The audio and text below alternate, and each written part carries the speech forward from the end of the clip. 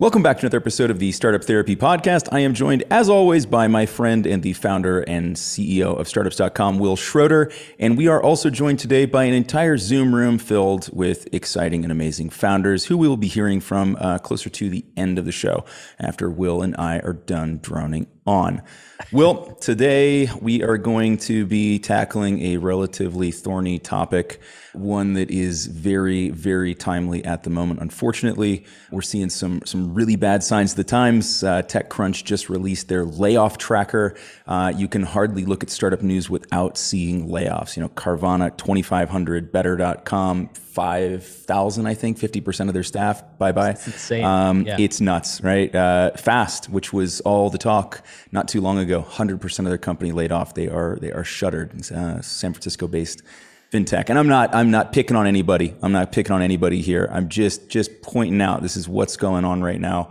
And big companies too. I mean, we're seeing layoffs up as far as, startup companies, former startup companies like Netflix is going through layoffs right now. So this is something that's going on. You're likely going to have to navigate this. You may have been through it on one side or the other already. Let's talk about how we make it through this with some sanity and dignity for everyone. Yeah, I think it's exacerbated because it's almost like with COVID, like the whole world gets forced through the gauntlet at the same time.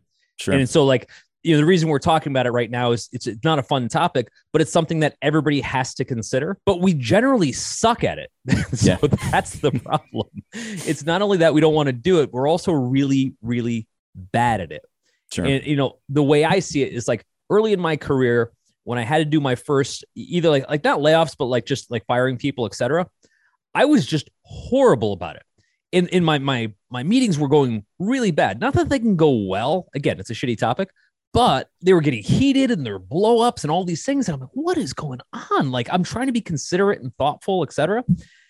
Except I wasn't. I'd come to learn later through, unfortunately, lots and lots of these events, that I had to consider two main factors.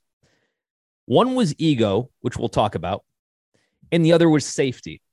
And when we have to part company with someone, I don't care if it's a co-founder that you're not getting along with. I don't care if it's someone we were doing layoffs. It doesn't matter who you're parting company with. Those are the two big levers that make or break how that's going to go. And generally, when I talk to other founders, other CEOs, and how they do it, they really don't consider it in a way that they need to. I want to unpack these. I want to get way deep into these because I want every founder listening to really understand what's going on in the room when they have to sit down with somebody and deliver some tough news. For sure. And I want to draw a slight distinction here between a normal firing and what goes off during a period of layoffs. And it speaks to both of these points. When and if you get fired from a job, you have to fire somebody from a job, there's often a buildup to that point, right? A noticeable buildup. Maybe notice was given, they understand their performance isn't good, whatever. There's time for their ego to accept it. And the macro environment maybe isn't quite as scary as it is when there's a whole bunch of layoffs going on. So, you're not in a position where you feel as unsafe. You're about to have to go and find another job. The individual who's being fired knows they're going to have to go and find another job. But it's not quite the same thing, right? When we're in a period of mass layoffs, not only do these sometimes come as a surprise and without any dereliction on the part of the person who's being let go, right? You were doing fine. The market is just killing us right now. We have to let people go. There's nothing we can do about this. And so it can often come as a big surprise, right? So there's no time to prepare for any of this. And I think that's what makes this situation even more dialed up than just a normal firing. Let's talk about the ego component first, though, because I think when people think ego, they tend to think narcissism. Oh, they're humble. They don't have an ego. Fundamentally, like quite literally, we all have an ego. Our ego may manifest in different ways, but it's ever present. And the reason that's so important when we're going through this process is we have to understand the person we're sitting across from. For us, it's a meeting, it's a transaction. We dreaded it. We stayed up all night worrying about it. This is their life. Yeah. This is their view on themselves, right? Their self-perception. It is their view among their peers. It's their reputation. It's how they're looked at when they come home and tell their family that they don't have a job. That is their ego through and through. For sure. And for us to gloss over it, pretend like, oh, I guess you're just getting demoted. It's not a big deal. Or I guess you're getting not a big deal, but you know what I mean? Like we have to understand that aside from any monetary side, which of course we'll cover on the safety, the ego part is a big thing. Like how you get let go and whether or not you feel valued or how you see yourself presented to the rest of the company is a big deal, For sure. And even more so in the startup space, right? I mean, I think you talked about this in the article, but we are often pouring ourselves into these things. 100%. Right? Early employees, especially, there's very little structure. There's very little security. You're throwing yourself into this, and you're doing it because you believe in it. And you kind of lay yourself out there emotionally bare. And when the bad news comes, it can sting way, way more. I mean, just having been through this process in both the startup environment and outside in a corporate environment, it's very different. The ego hit in a corporate environment seems to be very different, right? I don't have nearly as much experience there, thankfully. But within the startup space, right, people tend to take it personally. Why? Because they took the entire engagement personally, right? We asked them to. We said, be a person inside of all this, right? Come join us as a team. It wasn't really as much about a role. It was about taking part in something that you wanted to help achieve. And so when that gets taken away and you're told that you're no longer part of that, it's really, really personal. The very nature of startups is we're creating the fabric of this entity together. Yeah. We're hiring people together. We're creating the product together. We're creating our own sustainability or lack thereof in this moment together. And so we all feel a sense of ownership. And that's really what we're talking about. We feel a sense of ownership of this product and this company. And that 100%. Contributes to our ego being attached to it. So when that's taken away, to your point, it's not the same as working at a big company. And I'm not minimizing people's struggle in a big company at all. I just want to be clear about that. I'm just saying there's a different element. Yes. In this 100%. Particular case, this was your baby. At a company, you were babysitting someone else's baby, right? It's not quite the same thing. And so, again, there's people that are all in at their big corporate jobs and they feel a very strong sense of entitlement to that role, to that job, to that company. Totally get it. But in this particular case, it's pretty across the board among startups that our teams are very invested. By the way, a lot of the people that we're talking about aren't necessarily always just call it employees. They're also sometimes co-founders. They're also, sometimes actually the founders in the business. So there are a lot of people very invested in this that are affected. And I think if we fail to recognize that, how invested in it, how much of your ego, of yourself is put into this job, and we say, well, we've got to let these people go. And we're only doing it because we're trying to make a financial decision. But at some point, we've got to flip the switch. Okay, financial decisions made. Now we have to actually go through the process of understanding in great detail and thought how to have the right conversation with folks, how to sit on their side of the table, have some fundamental empathy, and think, how are they going to receive this? And what can we do in that conversation to make them feel better? What does that look like? Not just, hey, you're a great person, but hey, let's talk about how this gets announced to the organization or how it gets announced publicly so we can work through it together. So you're not humiliated, which is usually a big part of this. And when that gets overlooked, people get pissed. They do. Yeah. When you find out as part of the 5,000 person email that went out, not a good feeling, right? And look, to be fair to the companies doing this, there aren't a lot of great ways to manage that process because you can't have one-on-one conversations with all 5,000 of those people before that news gets out, right? It's going to, by about the fifth conversation, a lot of people are going to start to know it's going to spread. And so, the tact there is we're going to have to do a mass mail to do this. It's not going to feel good, but it's the only way that we can ensure that we have some level of control over the messaging. And I don't mean control in a negative way. I mean, so that we can try to deliver that empathy. We can try to make people understand what's going on and then be there to be helpful. But it's not a good feeling. I cannot imagine pushing send on an email that's telling 50% of a company of 5,000 that half of them don't have their jobs tomorrow ever feels good. And it's sort of the only option you've got. You can't do that in a one-off basis with that many people. It just doesn't work. You bet. Also, people don't remember the transaction. They remember how they felt about the transaction. For sure. So what was said and kind of how it was presented is a big deal to people. And again, on the one hand, if you're the person letting someone go, you have to rip the Band-Aid off initially. You can't have a long drawn out conversation. You sit down. The first thing you say is, hey, I'm afraid we have to part company, or however you're positioning it. Remember at that moment, the moment you say the words, you no longer have a job. And I'll move to the next point. You just threatened their safety. For sure. Ego is definitely a part of it. Like, how dare you? But next, once they get through the ego part, which sometimes goes pretty quickly, first thing on their mind, I have a mortgage, I have a family, I have, obligations, the health bills, you name it. How am I going to take care of that? You just threatened my safety.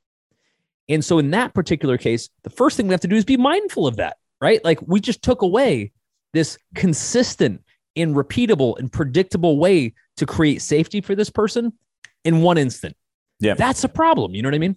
For sure. And again, I'm going to circle back to this. During a period of mass layoffs, you're also sending them into a really, really shitty job market, right? Where there's going to be lots and lots of people who are looking for jobs, right? So in the context of mass layoffs, where this isn't just a single company doing a mass layoff, but we have multiple companies, entire sectors doing layoffs, the safety net feels even further down, right? In a normal situation, it might be like, all right, look, this is awful. I'm pissed at them. I didn't want to see this happen, but I'm going to go find another job. I'll be okay. In the current environment, I'm not sure that that's what everybody's thinking, right? They're not thinking, oh, I'll just go find another job. I'll just go get another gig. Yes, they're going to go and try, but I think that the curve for that is significantly steeper than in normal situations, which is making it harder for everybody right now on both sides of the table, right? The one piece of ego we didn't talk about here was the founder's ego, right? Our ego as a company. And maybe it's not just the founder ego, but like everyone's ego in this in terms of when we decide to do this. Right? How long do we push this? How long do we try to say? Right? It's embarrassing for the founder. They don't want to do it. It's not only embarrassing, right? It just doesn't feel good. Nobody wants to do this. It's not like we're just sitting back and going, operationally, this makes sense. Cut them, Johnson, right? Like, right. Nobody's doing that. It's not that at all. It's not like that, right? So the ego gets involved and makes it difficult for the founder as well, right? It's like try to hold on as long as we can, which often exacerbates the situation. Which makes it much worse. I think for most founders, good times, things are going up and to the right. We're hiring, we're keeping people fired up, etc. Everyone's happy, everyone's good, everyone's egos are being supported, everyone's safety is being supported. The moment we flip that switch, the next thing I want to talk about is it's not just the employees. We then send a shockwave through the whole company. Yep. Sure, some people are like, well, I'm glad I didn't lose my job, but they're thinking about it. You'll never see more LinkedIn resumes get updated than in the day you announce a layoff and all the people that didn't get laid off, right? Instantly. Sure. Why wouldn't they? You just threatened everybody's safety. You just threatened everybody's ego because they're projecting saying, shit, I don't want to be humiliated, right? Which is often how this feels. And so I'm going to do whatever I have to do to kind of prep for my exit so I'm not at the behest of this company. Yeah, confidence level at that low at that time is extremely low, right? You can't say that like, well, look, we just laid off half, so we have a plan for keeping everybody else safe. Well, didn't you have a plan for keeping everybody safe right before we had to do a 50% layoff? You did, right? So plans don't always work out. So confidence goes extremely, extremely low. And yeah, to your point, everybody starts to get extremely nervous and do the right things, right? They start to protect their own safety. Cannot begrudge anybody that. As they should. So let's talk about a couple of things that we actually do about it, right? Because I think that's the important part here. It's like we're freaking out. We know ego and safety are both being kind of rattled. And what are we actually going to do about it? And so I think the first thing is when we think about how we're going to have these conversations with people, I think we should put the skunk on the table and say straight up, how are we going to deal with the ego issues with this person, right? Like what's unique to them? And again, ego isn't a bad thing. We all have it.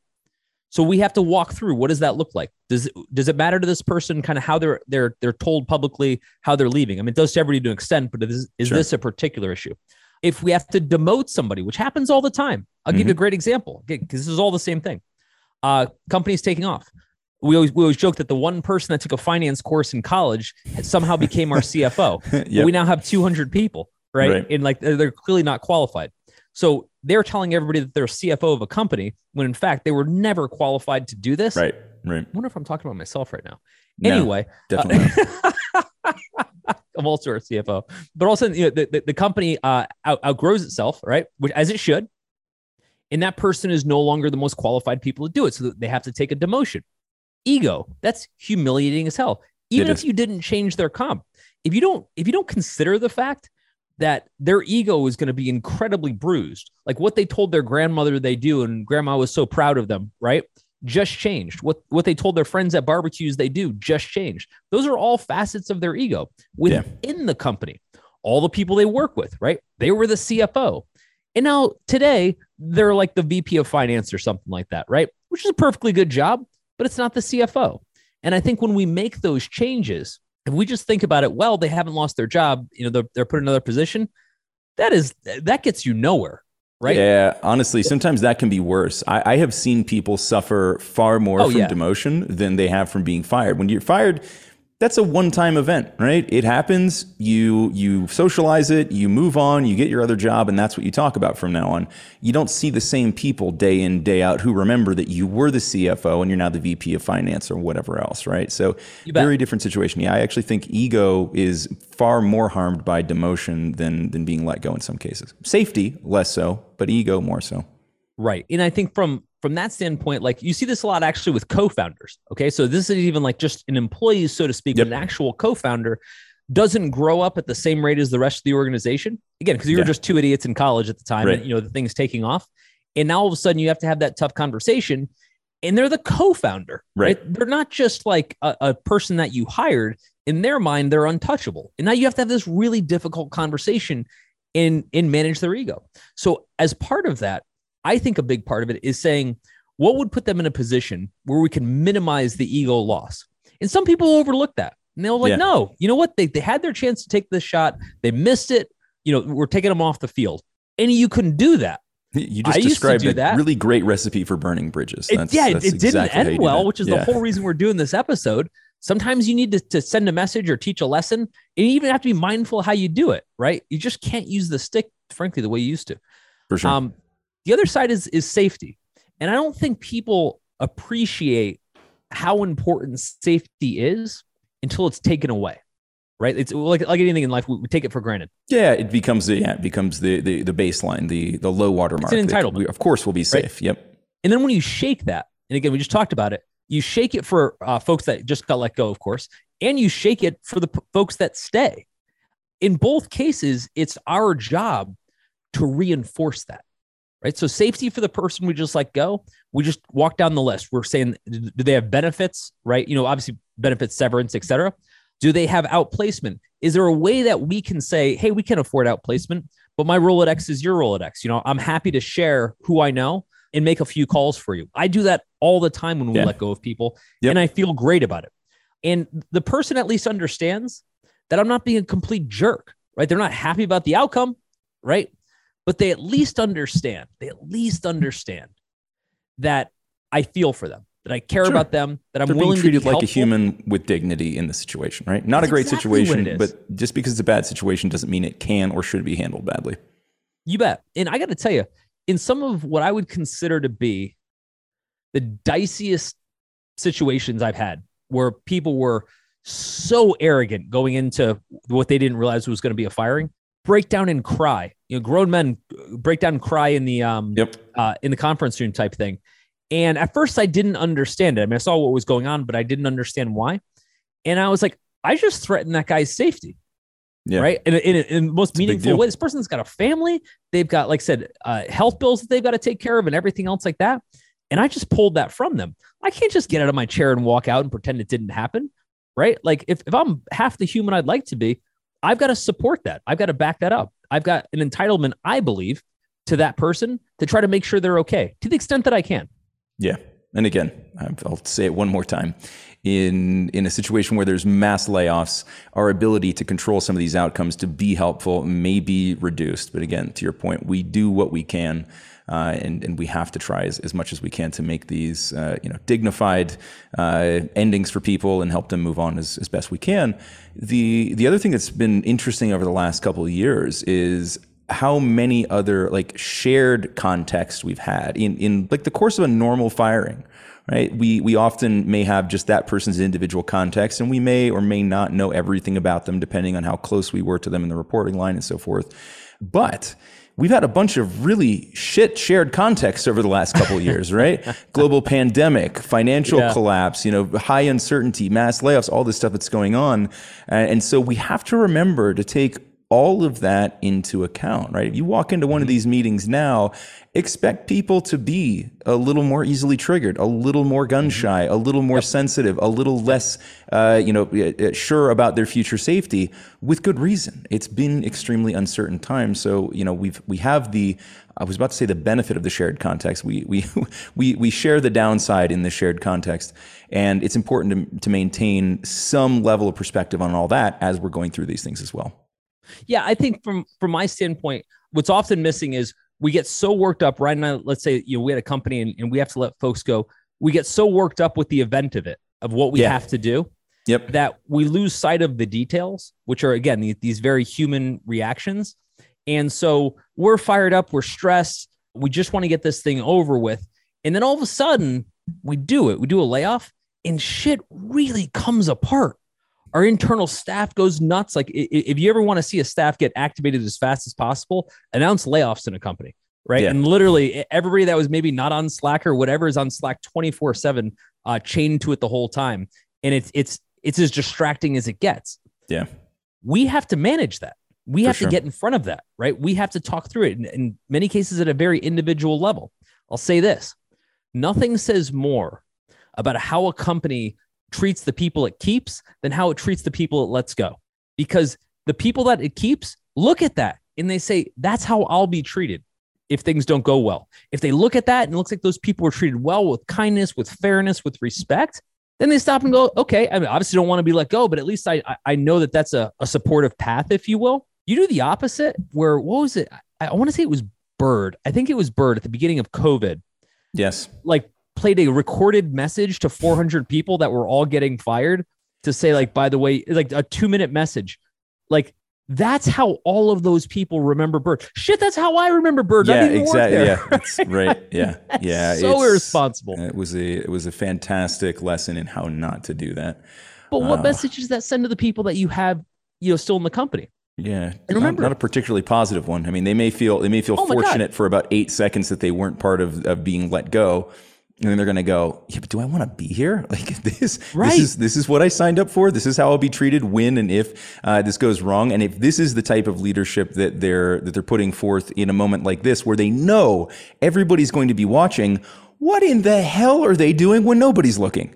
It's unbelievable. And the other side of it too is all the people that we let go of, even if it's just one person, by the way. Yeah. They have relationships with all the people that are still here. They didn't just decide to disconnect from everybody. Right. So all those emotions are pouring out. If we let go of 20 people, we just sent a powder keg of 20 different people influencing the rest of our organization in not a very positive way. Correct. Right. Conversely, if we leave those people, 20 people, and we say we're going to be as supportive as possible, we respect their contributions, we respect what they've done, we'd highly encourage everyone here to help them with their journey. Here's what we're going to do to kind of go above and beyond what we can do. And it's really important for us that they're okay. That's the kind of message you want to send. You want to send the kind of message that says, yes, we realize this sucks, but we're going to do everything in our power to make it better. I think it's so overlooked. And I think what we're about to go through right now, Ryan, with all the layoffs happening and everything else like that, we're about to see a master class in poor performance on this. Something that's really funny about everything we talk about here is that none of it is new. Everything you're dealing with right now has been done 1,000 times before you, which means the answer already exists. You may just not know it, but that's okay. That's kind of what we're here to do. We talk about this stuff on the show, but we actually solve these problems all day long at groups.startups.com. So if any of this sounds familiar, stop guessing about what to do. Let us just give you the answers to the test and be done with it. Ed, thoughts from you, buddy? There we go. I'm just scared. Talk about it. I'm just scared. Fair. I don't know. I'm trying not to read the news, and I don't know if this is reckless or it's a protection that I'm putting on. Not let fear take over me. That's been my strategy. Ed, if you don't mind talking about it, what do you see unfolding? Like when you project that fear, what does it look like? I don't see that. What I see is like when everyone talks about almost like COVID, Yeah. You guys said that it's something happening at the same time. and try to avoid like news. So because it's a little bit, it's everything that you said, like ego and security are some of the most deep human resource. It's our unconscious mind, our limbic brain has all those things inside. So and it happens by itself. It has its own power. We cannot let that power take over our smart brain. And agreed. That's what I'm trying to do. And something that's interesting there is we've been talking about it from the employer staff side, but it's clearly affecting us as the founders as well, right? Our ego and safety is being threatened as well. Things are tough. Fundraising environment's going to be tough. Customer environment's going to be tough. Well, by the way, that's also our livelihood. We may be the person letting people go, but we're also responsible for all those folks. So right now, when we're looking at all those layoffs and those notifications, we're all thinking the same thing, which is, are we next? Right? What does that look like? How will we handle it? What will I have to do? That's some tough stuff, really tough. What I find is that, like from my side, is like I'm just starting a company. I'm betting a lot of things in my life on this. I have some financial resources that I thought that it would last a little bit long, so I can focus on it by myself. And maybe I have to change my plan. So it's something, and I know that a lot of people in my situation as well. Overnight, the world had to go from offense to defense. And again, we've been through this before. I think the difference is, considering we went through it in the dot-com crash, we went through it in the financial meltdown, it still sucks. The only benefit, if anything, is we kind of have a little bit more of a playbook. We kind of know what the other side of this looks like now, where last time we kind of didn't. When it happened in the dot-com crash, no one knew exactly how to deal with that. We all saw it coming, but no one knew what to do. Financial meltdown happened fast, but we weren't sure if it was anything like the dot-com bust. This time around, we know exactly how this is going to go. Everyone's going to freak out. You're going to see mass layoffs. You're going to see everyone cut their budget left and right. If you haven't watched the earnings, Snap just reported that their earnings were way off the mark, which then took all of the other social media companies down. Snap lost 47% of their market value in like 24 hours. And this is the initial shock. What happens is all of us founders, will all tighten up our expenses. Everybody will go on a hiring freeze. You almost have to at this point. Everyone will go on a hiring freeze. Everyone will tighten up expenses, and we'll all play defense for a while. And by the way, that's not necessarily a bad thing, right? In other words, the world getting sober for a minute and getting responsible isn't necessarily a bad thing. And inevitably, after the dot-com bust, after the financial meltdown, you saw more quality startups come out of that than ever before. Because when we run fast and loose and all this funding is flowing, it breeds so much irresponsibility. And now people just have to sober up. And I think that's important. Ryan, what do you think? Yeah, I'd echo that. I think we've gone through some periods of relative good times for startups. Funding was everywhere, relatively speaking, lots of rapid growth. And now we're feeling the effects of some of that. We ran a little faster than we should have, and now it's going to catch up with us. Of course, exacerbated by things like global pandemics and financial market collapses. But some of this was going to be kind of natural attrition, I think, from just having pushed on growth harder than we should have in some cases in lieu of things like profit stability. We talked about this a couple of podcasts ago. And I think that there are some lessons to be taken away from that in terms of, growth is great, but let's be responsible about it. And let's make sure that when things change, and we can never see the future, but I think that if we look at this, some of these companies began to have to pull back and make major changes when even just a little bit of market change occurred, which to me says they weren't nearly as resilient or as stable as they should have been. Yeah. And I think that's where the real lessons, the people who are going through the layoffs right now, sure, like we said, some companies' market caps got slashed by 50% or more overnight. You're going to have to do something, right? That doesn't come with zero consequence. Right. But companies whose market caps didn't really change, 6 months ago, I'm talking, turn of the year, who were pulling back at that point, probably a slightly different story, right? That was probably more of we grew too fast. We were a little irresponsible with how we position things, and now we're going to pay a little bit of a price for it, right? Agreed. Growing pains happens. It does. Derek? Derek, you're saying any suggestions for some creative options to try and ease employees out of turning them into a part-time contractor for a short time? Anything along those lines? That is an awesome question. We get asked it a lot. And I think it's an awesome option. Let me build on this a little bit. First thing I would say is this. There is a massive, massive difference between cutting off somebody's entire salary and paying them half. You cut off my entire salary, I'm just straight up fucked, right? But if you give me half, it at least gives me a minute to go make some changes, make some adjustments. It gives me a little bit of lifeline, if you will. And so if you have the opportunity to move people to part-time versus full-time, I think it's a great move. And I'll give you some other conditions there that I think, Derek, that might be helpful. One is there's a lot of folks you just don't want to let go of, right? Maybe you work really hard to find this developer and you paid fees to get them, et cetera. And shit, I can't afford them, but I also don't want to lose them. Well, keeping them on contract keeps that conversation going, keeps the contributions going. And if it turns out that you made the wrong call, in 3 months, you want to kind of change back to full-time. Ryan, you and I have been there before. Yep. We've done this. Then it keeps it going. There's a huge difference between saying we don't want you, sending that message, and saying we can't afford you. Those are two completely different messages. I'm going back to ego for a second. Yep.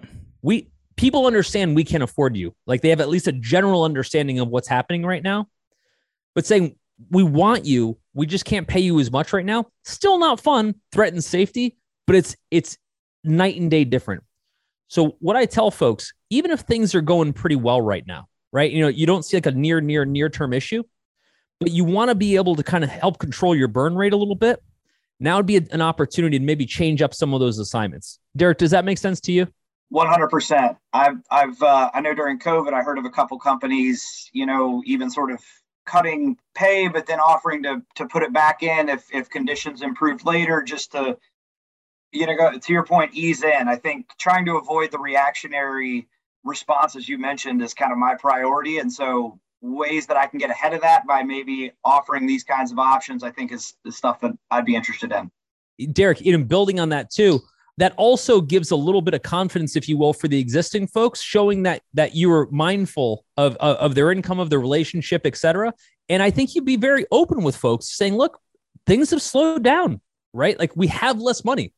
So we have less money to pay, but we understand that people's jobs are important and we want to try to do what we can. We're going to try to make as many concessions as we can to try to keep the team together.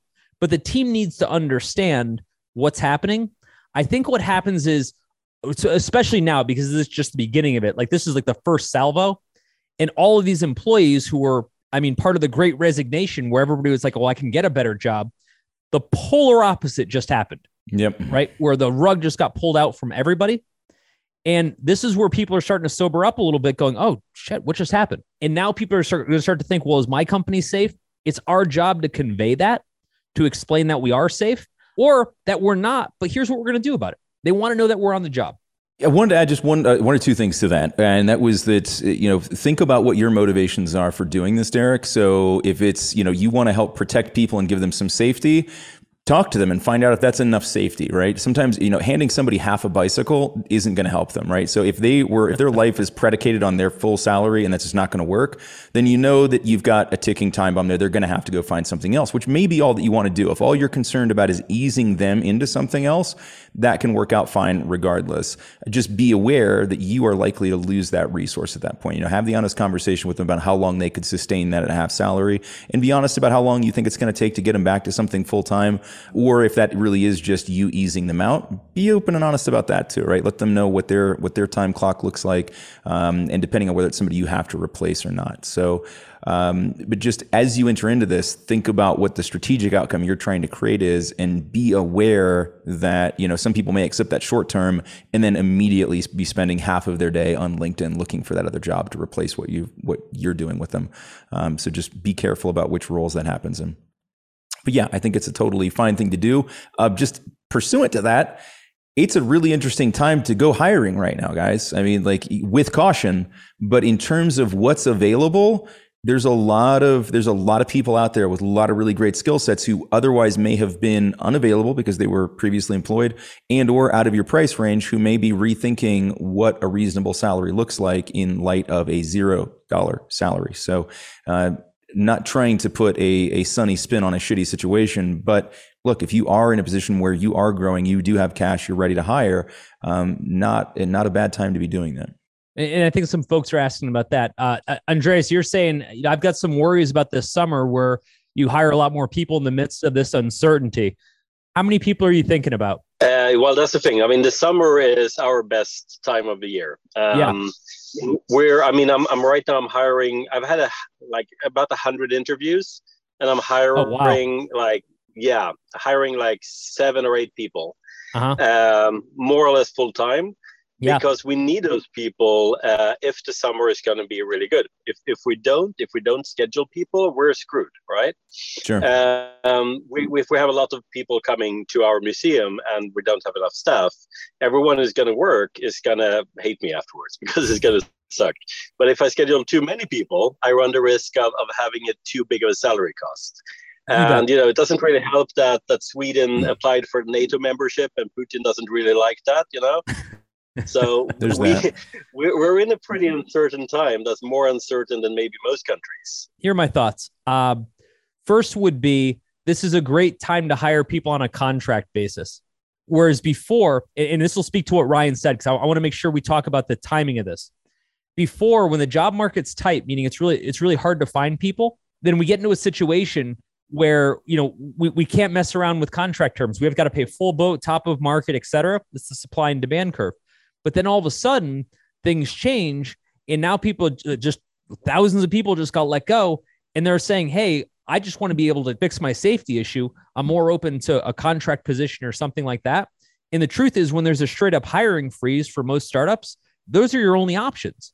And so I think where you couldn't have this conversation, maybe even 6 months ago, now it's going to be a fairly common conversation that people are going to see, where you say, hey, I can't bring you on full time, but I can bring you on an almost fully loaded contract basis, and we'll take it month to month, and we'll grow into what will essentially be hopefully a full-time role. Ideally, we'd always do that because then both parties can kind of test each other out. But in a tough job market, you don't have that option. Yep. I'm a big fan of play testing the relationship before we jump in all the way, right? So if you can go contract to hire, it's great for everybody, right? Find out, does this person do what we need them to do? Find out when that person does what we need them to do they enjoy it? Do they want to be here? Right? And find that fit before you make it permanent when you can. The other good news here, and this has nothing to do with the current situation, this goes back a couple of years to COVID, where everybody all of a sudden went remote. We started seeing a massive uptick in the number of part-time contracting positions available and the number of people who were completely satisfied with having a couple of jobs instead of one and getting to flex their superpowers all day instead of a couple hours a week and then filling the rest of their time just to punch the time card. And so it was a net positive for a lot of people. And so I think, again, we can look for those folks and we can create those situations where full-time employment doesn't have to be the answer. For sure. All right, Adam, thoughts on these market effects for a company just getting out of the starting blocks? Is that where you're at right now? Yeah, I'm about 9 months in, and it's just me.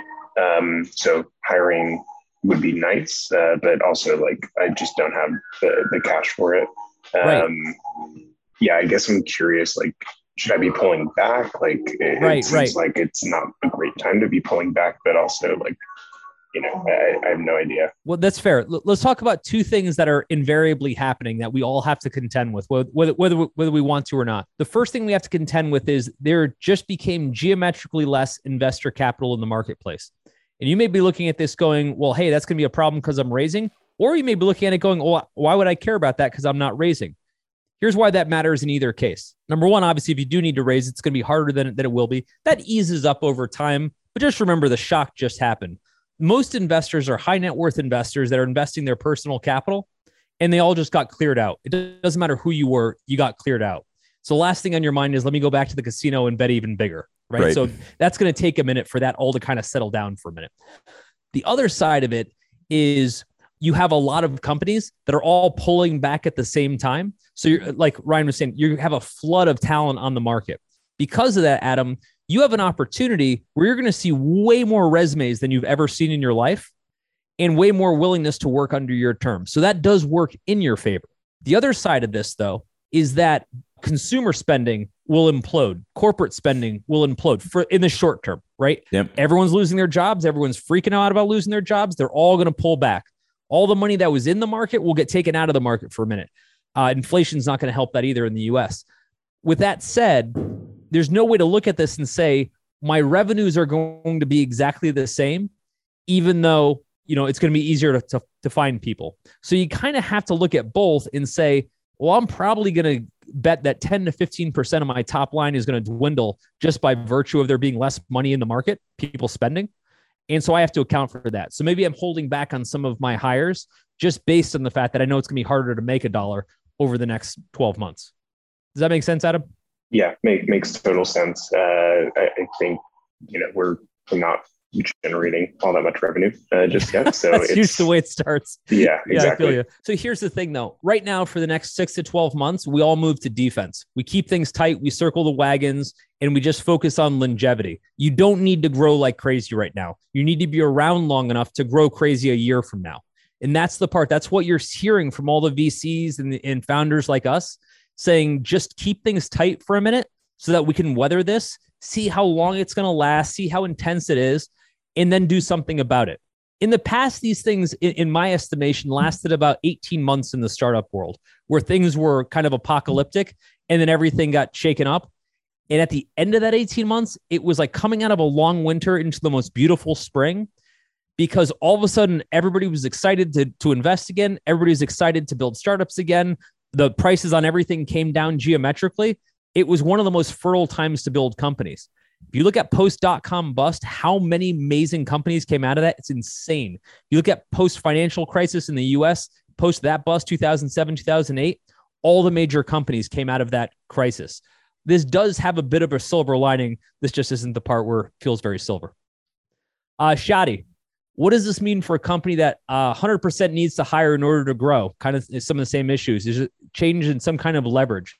I brought up though, that I could see making sense, and I just don't know how to acquire, is the fact that there's like this talent that wasn't available before. Mm-hmm. Obviously through LinkedIn and other platforms, I feel like we can find that, but I don't know exactly how to use this to our advantage, because we're so small that, well, you guys obviously know the situation we're in. We're so small that I feel like we can actually take advantage of this situation, And again, we all feel weird when we talk about taking advantage, but that is what we're saying. We're saying that the world's about to make a monumental shift. And for startups in particular, this is actually a big advantage to us because we get access to a lot of resources that we couldn't either afford or procure 5 seconds ago. And so, Shadi, a big part of that is just publicly getting the word out there as much as you can that you're looking for those folks. Because remember, a massive amount of talent that was not looking for a job, wasn't trying to network to find you, is now all looking to find you. Yep.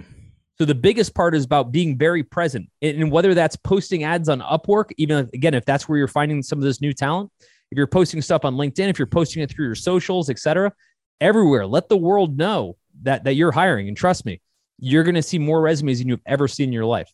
That's a good thing. Talk directly to founders of companies who would have employed people that you would like to have been in touch with. Because to Will's point, we're always trying to help people land as softly as they can. So if we know there's somebody who's interested in hiring, we're going to give them those names. We're going to make those introductions. So leverage that founder to founder connection. If they had to let people go, they've downsized, reach out, talk to them and find out who amongst that team's like, I'm looking for somebody who's a rock star in packaging. I need somebody who can just go sell roots in retail. Talk to them and find out who they had that they let go that they would recommend. And the likelihood is you're going to get plenty of response from them. Right. Thanks, man.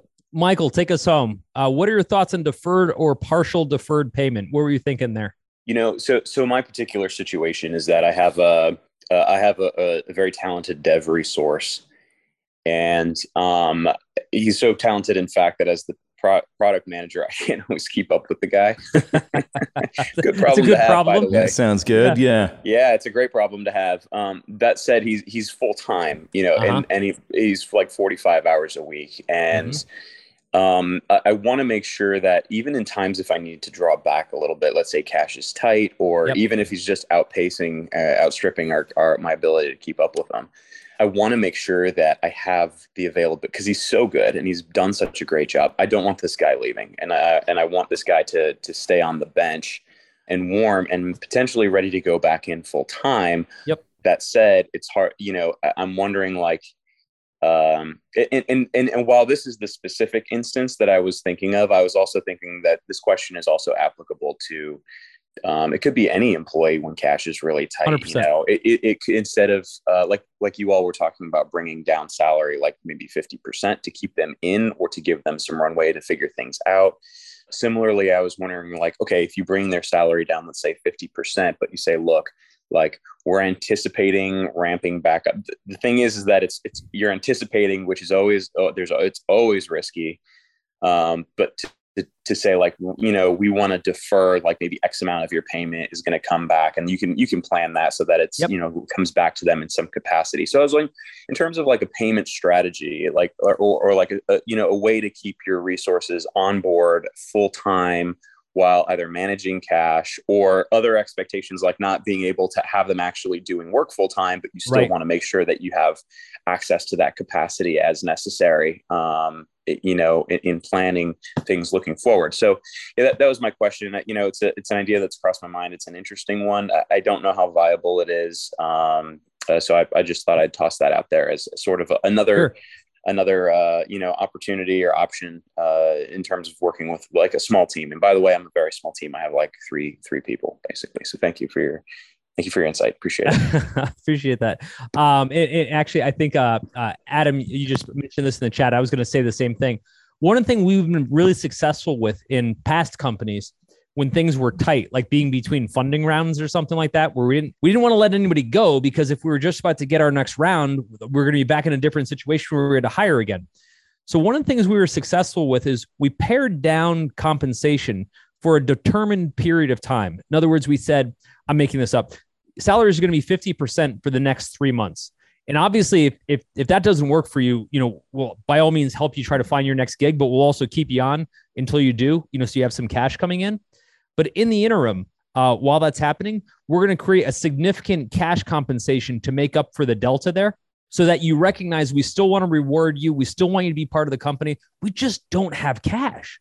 And that's binary. We either have it or we don't. Yeah. So when you say cash compensation, do you mean like sort of an additional, maybe small bonus or something, just to as a stock grant? Okay.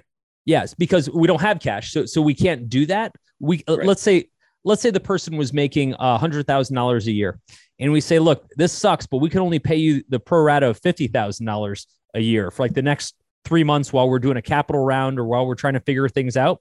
Mm-hmm. Again, it's better than zero. Zero has got a very finite ending. Yep. But recognizing we would like to keep you here, we're going to try to make up for that other $50,000 with as much stock compensation as possible.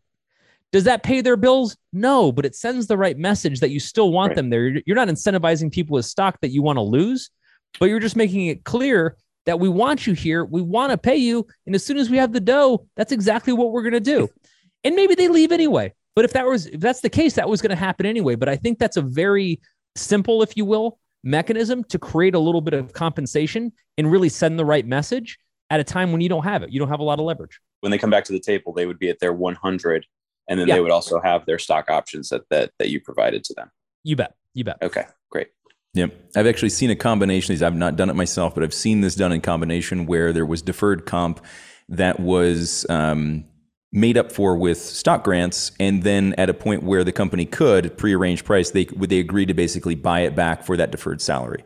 Right. And so it was a way of saying, look, we can't pay you now. We don't want you to just fully trust us with deferred comp. We'll give you equity in lieu of the deferred comp. And when we can, we will try to make up that deferred comp and buy back the equity. And that was at the employee's option, right? So the company got to the point where they had the cash. They said, we'll buy it back now if you want to sell it to us. And I think about 3/4 of the people actually said no, they wanted to keep the cash at that point because the company started to move. I've never done that, but I've seen it done as a way. Look, as if it's we can't pay you today, we'll pay you tomorrow, right? Not always necessarily a ton of confidence in that being able to happen. At least being given some equity makes you feel like you've gotten something in return for your time. So can be a slight additional lever for that conversation. I think with all this, guys, it's just about being thoughtful about trying to think ahead for those folks and try to help plan their future as well. And not just thinking about, hey, this is how it affects us. thinking we have to affect these people, not just now, but we have to affect these people for the next few months. Like it's our responsibility to try to take care of people in that way. We can choose not to do it. There's a million things we can choose not to do. But I think as we get smart about this and we learn more about this, we start to get good at it like anything else. With that said, we're going to let you guys go. This was awesome. Hey, I'm sure I speak for Ryan on this one. We love when you guys come on the show. Honestly, so much fun. The coolest thing. Otherwise, I'm stuck talking to Ryan the entire time, and you know how that goes. Most of our week. All right, guys. It's good to see you. I'll see you online. Bye, gang.